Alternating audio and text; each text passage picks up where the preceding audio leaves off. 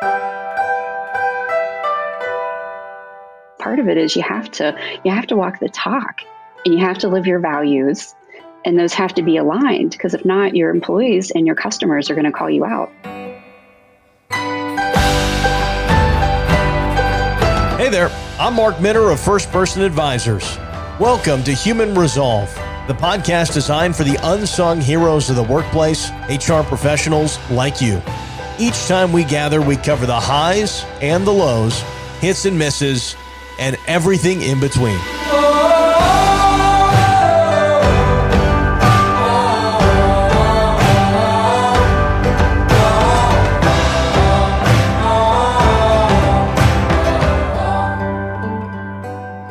Welcome into another episode of Human Resolve. We're so glad to have you join us this week. My name is Mark Minner, President and Chief Strategy Officer at First Person, joined by my colleague Megan Nail, a Vice President of Total Rewards and Compensation at First Person. And our special guest here on Human Resolve this week is Sally Anderson, who is the Workforce Diversity Director at Google, also has deep experience within SHRM, member of the SHRM Board of Directors. Sally, it is so nice to be able to talk to you. Thank you so much for joining us. Oh, thank you so much for having me, Mark and Megan. It's great to be with you today. Well, it's interesting. When you tell somebody you're from Google, I'm sure you get a wide variety of reactions. One of the largest companies in the world. And certainly, I think when you grow up, we'll talk about your background. We'll talk about how you got here. But do you ever lose sight of it that you work at Google? I don't. I recognize what an honor and privilege it is to work at this company.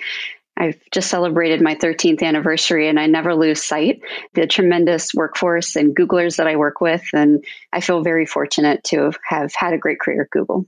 Getting into technology and tech wasn't necessarily your background in college, Sally. In fact, hospitality was your background. How did you get involved in that in school?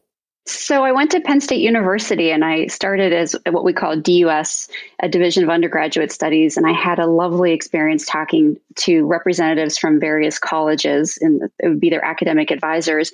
And I just fell in love with a hospitality program. They call it Hotel, Restaurant, and Institutional Management, and decided to declare that my major. And I had a great time. I had so many wonderful courses and advisors and opportunities, even on spring break, to go to Jamaica to do research as part of a tourism experience. And so it's kind of, that was it. I just really loved it. And, did start in the hospitality industry post-graduation with Parkhurst Dining, which is in the Pittsburgh area, and then Hyatt Hotels in the DC area. And eventually that's how I got to Chicago was through the Hyatt connection. And part of your background growing up, Sally, as well, the word hospitality wasn't necessarily something you were foreign to. You were able to watch your dad and your uncle own businesses, and hospitality, certainly something that expands into every industry or business, just that concept of creating a great experience. No, thanks for recognizing that, Mark. And for those that are listening, my dad and my uncle were partners in independent pharmacies. They actually had two. And I learned from a very young age what it meant to take care of their clients and their patients, as they called them. My least favorite activity was dusting all of the pharmacy shelves, which we had to do to make it look spotless. But I really loved when I got to work the cash register and just interface with the patients that would come in. What kid does not love working the cash register? I would have loved to do that. It was a blast. And these are like old school cash registers too, not these digital ones. So let's be clear. The old school one where it ka-chings every time you open it. Absolutely. So you're working in the pharmacy. You're understanding the value of what it means to work in a great organization where you're creating a great experience. You also, in your hometown, had a very diverse hometown. You also grew up in an environment where you had, not just a sort of pigeonholed perception of what the world really was. One of the pharmacies was based in Midland, Pennsylvania, which was in the heartland of the steel industry back in the day, so to speak, when they were still operating. And it attracted all this diverse talent and diverse communities because of the opportunities to work in the steel mills and the surrounding businesses. And so I met people of all different backgrounds, all different religions, races, nationalities, and they would come into the pharmacy. And so for me, having the chance to work in that environment, and I learned very early on from my parents how important diversity, and they wouldn't have called it DEI at the time, but just how important it was to be really inclusive and help others belong. Did you feel like you understood that at that time at a young age? I mean, that you said they tried to talk to you about it. They tried to make people feel inclusive. I mean, did that seem like a concept that you learned, or was it just something you were just kind of by osmosis you were experiencing? I didn't know anything different. So for me, it was just part of our family and our community and how we treated others. And so probably we're looking back now and reflecting, I don't know if other of my peers had that same experience. I think part of it was just the opportunity to spend that time with my dad. Wasn't always happy working up really early on a Saturday to work with him, but it really did shape how I thought about DEI and even how I think about DEI today at work. And you've gotten in that role now with DE&I at Google. Does that experience that you had where you feel like from a young age, diversity was just kind of the way it was, like that was the way it was, that's the way the world worked. And you probably see a wide array of Googlers, you probably see a wide array of folks you interact with. How does your experience and now understanding that everybody didn't necessarily come from that background, how are you able to talk through that with folks and learn other people's journeys? That is a great question, Mark. And I wish more people would ask that, because some of it is just being curious and understanding others' experience in life. And so it goes to that sense of belonging, inclusion and belonging. And it starts with belonging and understanding people's stories and their diversity narratives. I mean, I'm very clear. I know my identity as a white, cisgender, heterosexual female. And so because I'm able to lean into, I know who I am, I know how I present, I know how I identify, it helps me understand and be curious about others' gender or diversity identities and how they prefer to be acknowledged. And I share this too, is our 13-year-old just shared that they're non-binary and they prefer the pronouns they, them, and also changed their name recently. And the therapist that they were working with said, hey, how did your parents respond? And they said, well, my mom works in diversity, so of course she was okay with it. And so I think there's an element too of how you make others feel accepted and comfortable and trust. And I think that is just really being genuine about your experiences. The other thing I would share too is we are now in such a society where diversity, equity, inclusion stories are on the news. So there's always something to talk about and actually sit in that discourse with each other, which can be really uncomfortable. But that's how we actually help educate each others on these topics that are so critical today, especially around racial injustice and the social unrest. I mean, there's so much opportunity as a society to learn and grow with each other. And I just feel very fortunate that I get to do this work at Google to support our communities. How have you addressed some of those topics at Google this year? Well, some are very public. You can see Sundar's commitments in his CEO blog post to our racial equity initiatives. And so it's very, out there when we think about supporting communities and where we're going to grow our different sites and the different resources, how we've invested in the communities. So that's one thing that's very public. I think second, and without breaking any confidentiality, it's just the conversations we have internally and hold space for our communities. I'll call them listening sessions.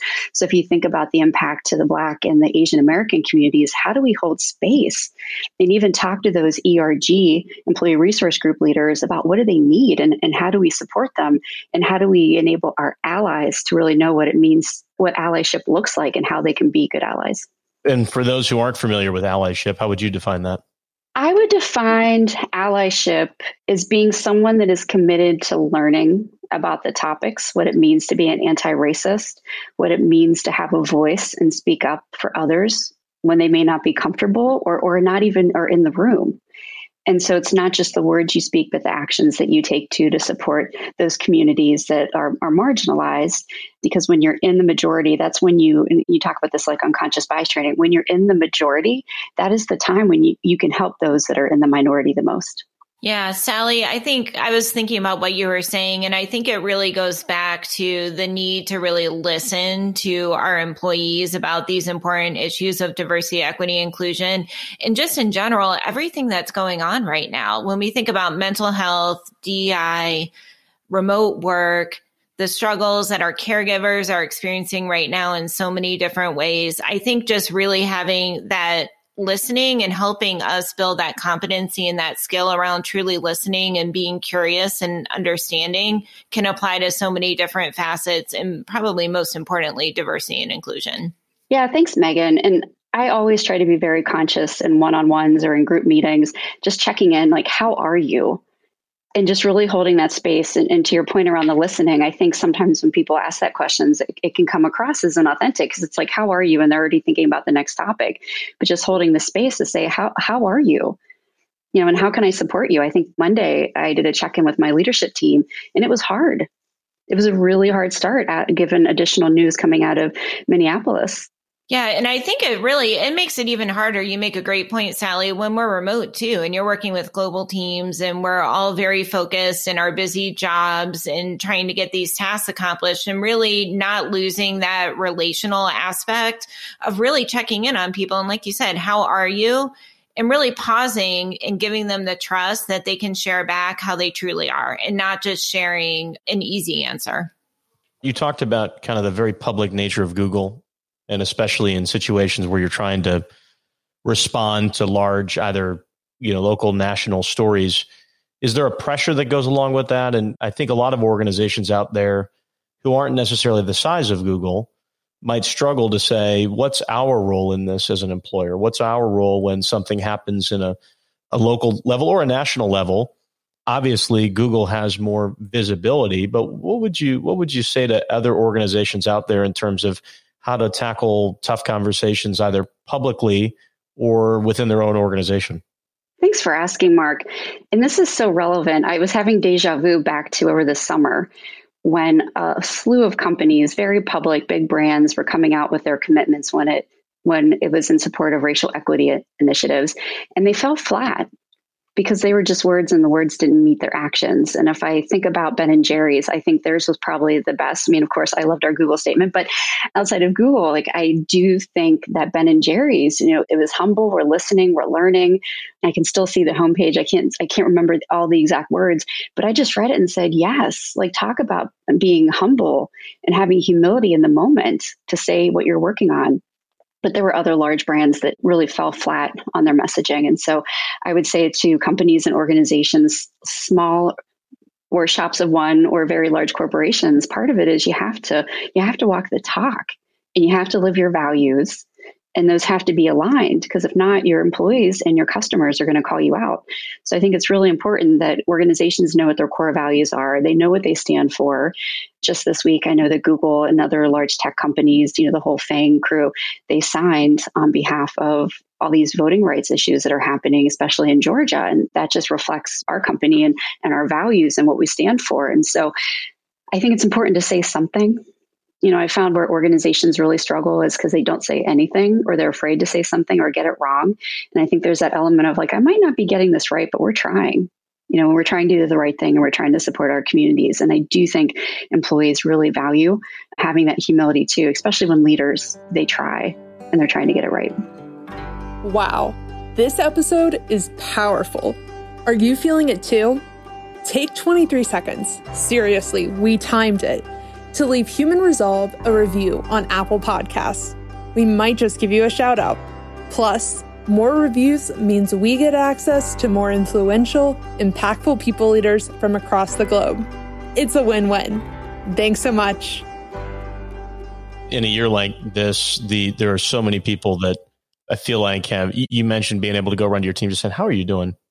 What's going on? Just the human element of that. I do think for some organizations, they've not been used to remote work, right? And how that balances. Megan brought up mental health and some other challenges that are accompanied by now working from home and working longer hours in some cases, or feeling like you can never really escape the office. What would you say you've done or seen at Google in terms of being able to support the Googlers' ability to, by the way, I love saying that. That's terrific. The Googlers who are going through that or who don't yet know that they're going to run up against a wall, and it's seemingly where is the end of the tunnel here through this all? I think it's the right conversation we should be happening, because I think the next pandemic we're going to be experiencing is a sharp increase in mental health. And I share this, and I'm very public about it, is that our 13-year-old suffered a mental health crisis on January 2nd, and we're not out of it. We're 102 or 3 days later, and we're still in this crisis. And even the Wall Street Journal on Saturday had a great article. There was a nice feature on the front page, and then 2 full pages in the first section about adolescents and mental health and the impact. And I was reading it. I'm like, well, what about all the adults? What about the parents? What about people who have been living in isolation solo? I mean, I've heard stories of I'll just say peers who have had to help some kind of adult family member or friend who's really struggling to the point of suicidal ideation and deep, deep depression. And so I don't know what the world's going to look like on the other side of all the pandemics we're in right now. And so I'm answering this, I think, from Sally's opinion on society. I don't think we're prepared. I don't think there are enough professionals for what's about to come, nor do I think people are comfortable asking for help. There's such a societal stigma around mental health. And so that's one thing coming out of what I'm living through personally right now that I'd like to bust is how do we remove that stigma so people can get the help and talk about it? I think from a Google perspective, hey, we have a great employee assistance program that we use that has an amazing, I would say, resource around mental health with different therapists that you can tap into. And so I'm really happy that is one resource we've had, and they've actually expanded the coverage. So there's some additional sessions that Googlers can take part of. So I think for me, it's just making sure that we share internally what resources that we have, that they are available to all Googlers and that Googlers are taking advantage of them. Yeah, I'm curious what you think, Sally. I often think about the role that the workplace plays in mental health in so many different ways, because for a lot of us, whether it's virtually or in person, we spend more time with our colleagues than we get to spend with our families. And just thinking about the role of the workplace and all of us in trusting each other and recognizing how we might be able to help a colleague or provide them with resources and really help to be part of that safety net for what people are going through right now. Do you see that at Google or? I do. In my experience personally too, and I know I'm not alone, and there's been a lot of articles that here we are a year in pandemic and people have never worked harder and longer. And I think was it May or June of last year, there was an article called Surge Capacity, that we all have our surge capacity, and I'll just throw out, it's like 6 to 8 weeks. But now we've been running at that for months. And so it's like, at what point do you get to refill your cup? Do you get to refill your surge capacity? And so that's, to your point, Megan, it's not just the mental health. I just worry about people's physical health, because I don't think people are going to the doctors as much for preventative care. You know, they're afraid of COVID, or their doctors, even therapy's all online and Zoom. It's not even in person. So I think there's a lot to your point around how can employers help, because I think they have the ability to just to check in. You know, if you're doing employee opinion surveys, it's a great way just to check in and get a pulse and see how, you know, companies can continue to help support their workforce and their well-being, which I know all companies are struggling with right now, just because of we're always here. We don't have that commute time. We don't have the ability to, you know, whether you drive or you take public transportation, those were natural breaks in our day, our starting and stopping points. And for many of us, we get up, make some breakfast, and go straight to work. I've heard stories of Googlers, but also some peers, actually, of my husband, where they get up and intentionally like drive around the block or walk around the block just so they have that break.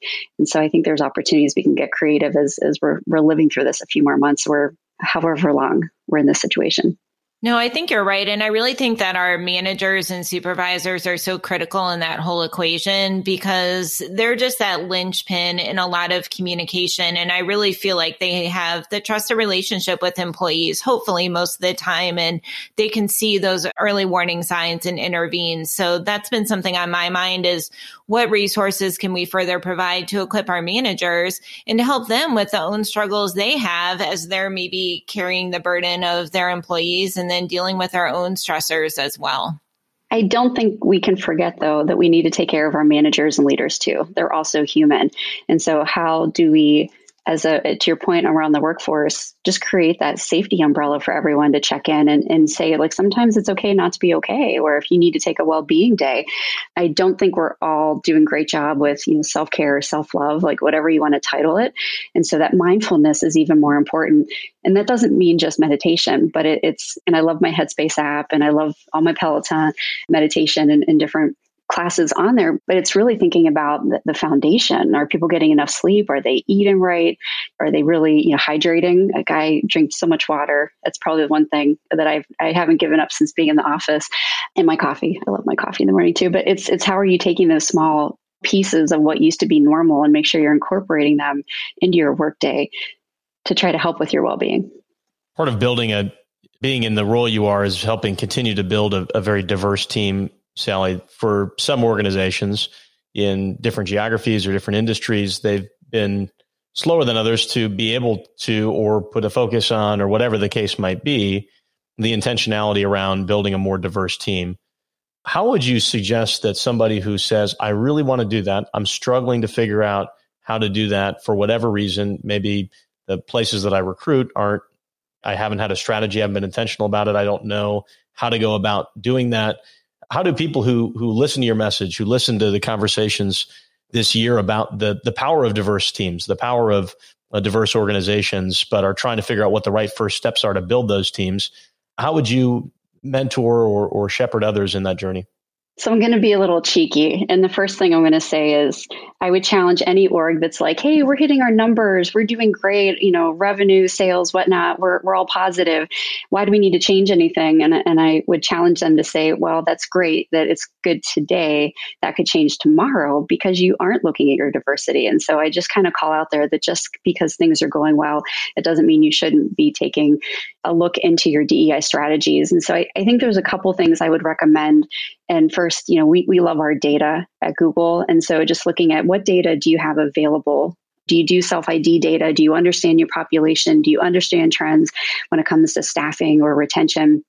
So one is just taking a look at data, but also looking at your strategies and where do you have opportunities to think about structurally or with processes, like where there is inequity. And so there's just an element of just really getting down to some of the basics of, what is your strategy? How are you going to measure it? What data do you have available for you? And then I think it's enlist others. There's a great opportunity too to have listening sessions, to listen to your affinity or employee resource groups, what they're looking at. A lot of times if you ask, you have team members that have some really great ideas about how you could increase your representation at your organization. I think there's also an element too, and we haven't touched upon this yet, but the world at work is going to look differently. And some of it is just people are going to choose, how to work differently because they've made life choices or where they want to live or how they want to work. And so I think that's a challenge to employers to think about, like, what does flexibility look like? Or are you going to make it mandatory that people go into the office all the time?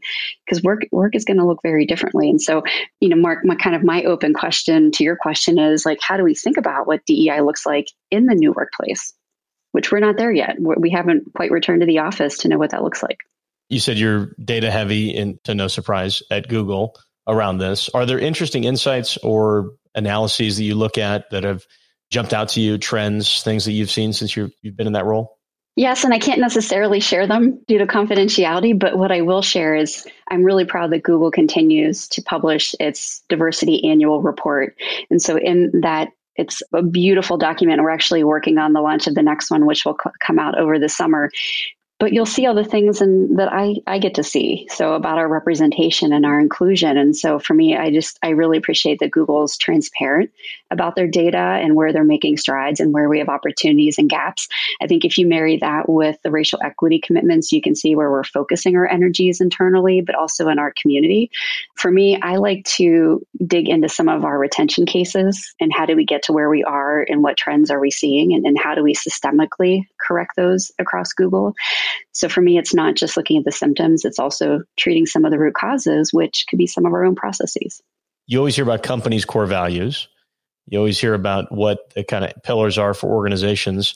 You have your own personal core values that you're able to kind of ground yourself in. And I think that's an exercise that not a lot of people go through to think about that for them. How did you embark on that process? How did you determine what they were and what has that done for you? I love using this exercise actually with any of my coaching clients and asking them what their core values are. And I'm always surprised. I would say a majority of the time, they have no idea. And so it's a great way where we try to distill what those are, because a lot of times that's what's holding them back. My core values are around honesty and integrity, trust, fairness, service to other, and family. And those aren't in any particular order. It depends on the day, which one's the priority. Family's been really high, as you can imagine, over the last couple of months. But there are great exercises out there where, and I hate to play the pun, but if you Google core values exercises, you'll get different recommendations and try one that actually resonates with you. Some of them are like you print things out and you cut them. Some of them are you write things down. I've seen card sorting exercises. And I think the first one I did, it was actually at a team offsite. And I remember we were in our New York office. I can remember where I was and who I was partnering with because it was so impactful. I was like, oh my gosh, I've never really sat down and what are your top 20? And then do your 10, then do your 5. And then reading them, I was like, oh my gosh, this is me. Like, these are the things I care about. And then I would say over time, I started seeing that when I was feeling uncomfortable or very triggered, it's because one of my core values was triggered. Like it was like this light bulb of like, oh my gosh, now I know why I'm upset by this, or I'm really struggling with a certain project or someone that I'm working with, because I'm a pretty easygoing. I think as Megan knows from our SHRM connection, I'm very empathetic and honest and transparent. And so when any of my core values are rubbed against, now I can quickly identify it. I think that's great, Sally. And I think what we're going to see, as you said, as the world of work changes and more individuals reflect, whether it's through the diversity, equity, inclusion lens or just on their core values in general, that there's going to be more of a focus on finding an employer that aligns with their core values, which isn't always very easy depending on what's available to you. So just thinking about that from an individual standpoint and then how that translates into the work that you do and who you choose to work with. I think you're spot on, Megan. And I love companies that are so bold to post what their core values are. And so I think for anybody that's looking at a new organization, if you can't find it, that's kind of a clue, that they're not living and breathing.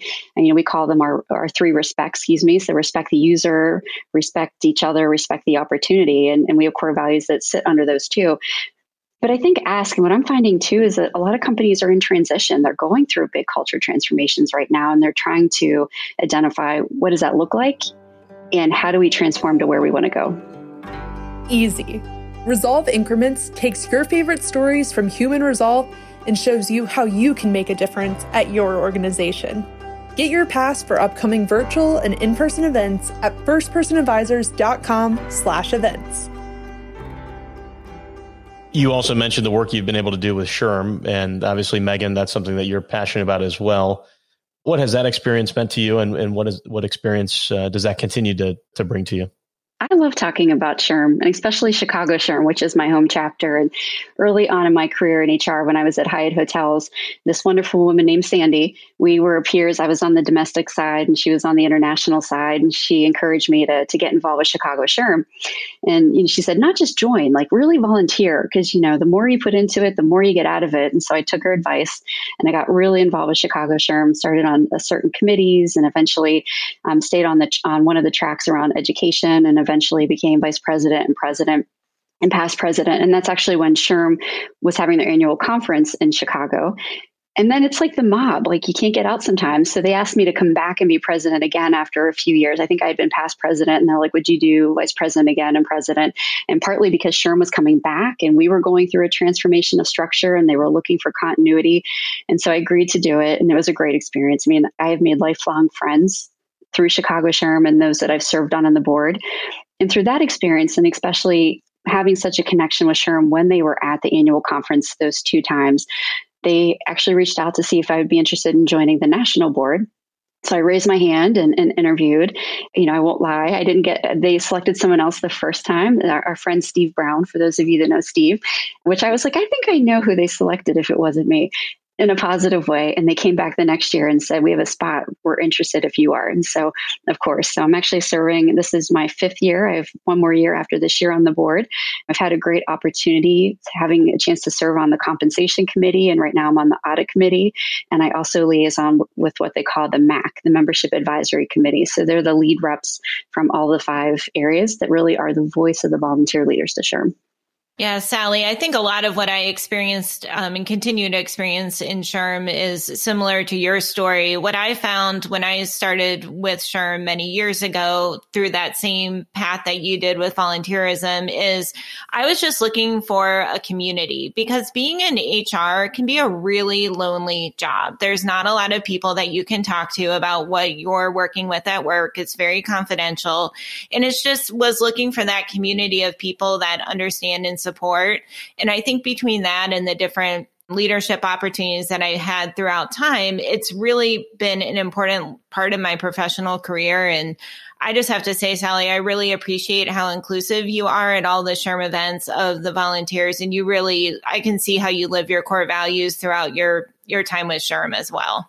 Thank you, Megan. And I appreciate all you've done for the SHRM community and, your fellow volunteers. And to your point around the development, I remember we were having a conversation about why people should volunteer. And I just rattled off like all these things you learn from a business sense, budgeting. And if you're thinking about planning events and thinking about sponsorships and what's the value back to those of the sponsorees and the values of members and employers. And you actually kind of step out of HR for a little bit and have a different experience of running an association. But to your point, like HR could be really lonely. And that's what I really loved about Chicago SHRM was having that community where I could, we could commiserate or laugh or share our highlights. There's always good HR stories, as everybody knows. So those were always fun to share together too. No, I think you're right, Sally. And it's a really great leadership development because I think the other part, you obviously work at one of the world's largest organizations, but for those of us who work in smaller and mid-sized organizations, the HR departments often aren't huge. So what I found is it gave me the opportunity to develop my leadership skills in a very real way that there just wasn't always the opportunity in the organization I was working within. So it's been very, very valuable. Sally, if you were going to have a cup of coffee or tea or hot chocolate or whatever with somebody who's young in their career, and I say hot chocolate because that used to be my flavor of choice, but if you're out there and somebody's just starting up their HR career and you could go back and you could say, hey, this is the advice I would give you if I could go back and start my career. These are the experiences I'd try to gain, or this is the things I would learn. What is that conversation for you to somebody just starting out in their career in HR? I actually had this conversation with a student recently. I spoke at a DePaul event, and one of the students reached out to connect. And it would definitely be coffee, Mark. My kids would say hot chocolate, but I'm definitely a coffee drinker. It's such a great conversation. And, what I shared with this rising HR professional who's still in college is that the world is going to look a lot different given coming out of the multiple pandemics we're living in right now. So not just COVID, but the racial injustice, socioeconomic, geopolitical. I've added a fifth one, which is the mental health crisis, which we're in and is going to become a bigger pandemic.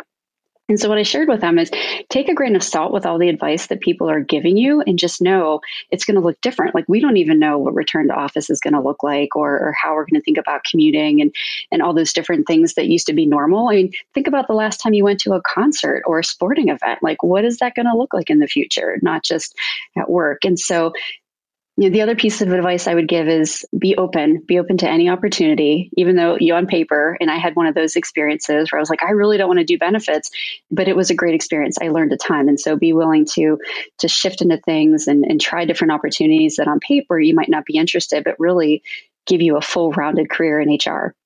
The other thing I would share too is raise your hand. Some of the biggest learning opportunities I had were on projects, cross-functional projects, or the really sticky ones that you're like, I don't know how I'm going to get this done, but you learn so much and you take risks and you learn from them. As I tell my team, fail fast, learn from it, and carry on. So I think there's an opportunity there too. And I think the other one too is to your point around like the core values, you need to work at a place that aligns with your core values. And just because you're like, I'm going to make this up. Like I like healthcare. I'm going to go work over here, or I'm going to work at the biggest one or this big brand name. If it doesn't align with your core values, you're never going to be happy at work. And I think Megan, you mentioned this before, how much time we all spend at work.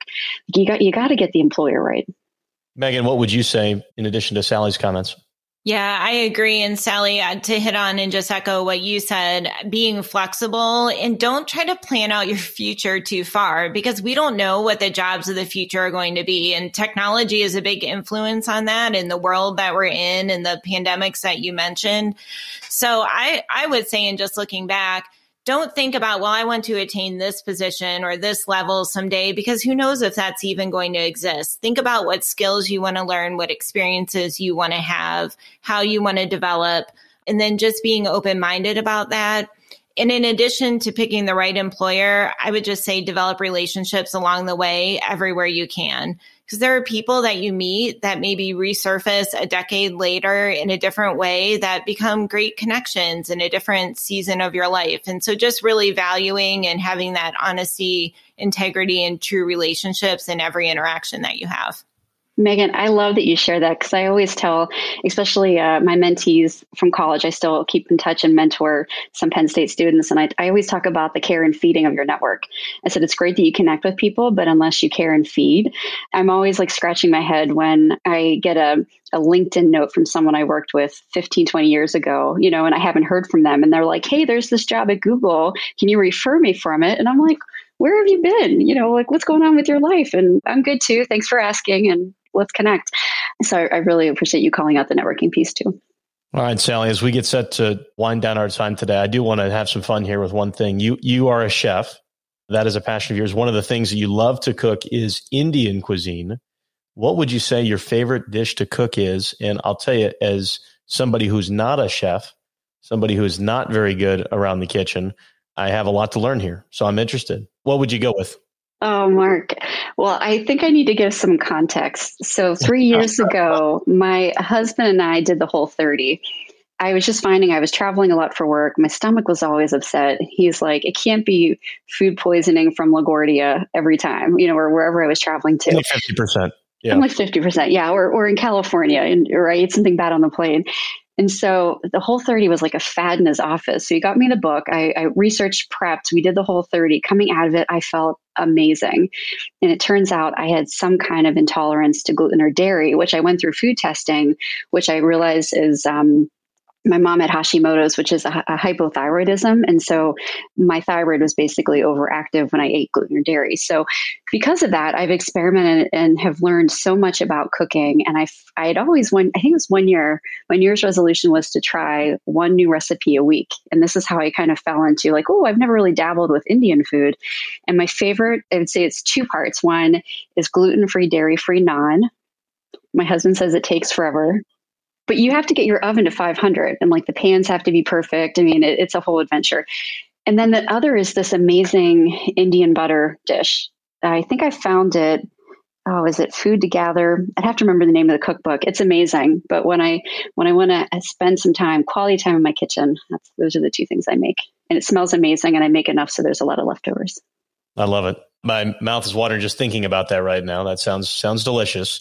Sally, it is such a pleasure to be able to talk to you today, and we really appreciate you taking time. I know you're incredibly busy at Google, but also with SHRM and your coaching and everything you're doing. So just really appreciate you taking the time and sharing some of your wisdom. Well, thanks so much for having me and just wishing all of you and your listeners just a happy and healthy rest of the year. Sally Anderson, Workforce Diversity Director at Google. Thanks so much for the time. Thanks so much for learning with us today. Did you enjoy the episode? Please share it along with someone you think would appreciate it. Subscribe and stay ahead of the curve with notifications of new episodes. Join the conversation and let us know what you think by tagging FirstPersonBA and using #HumanResolve on social media.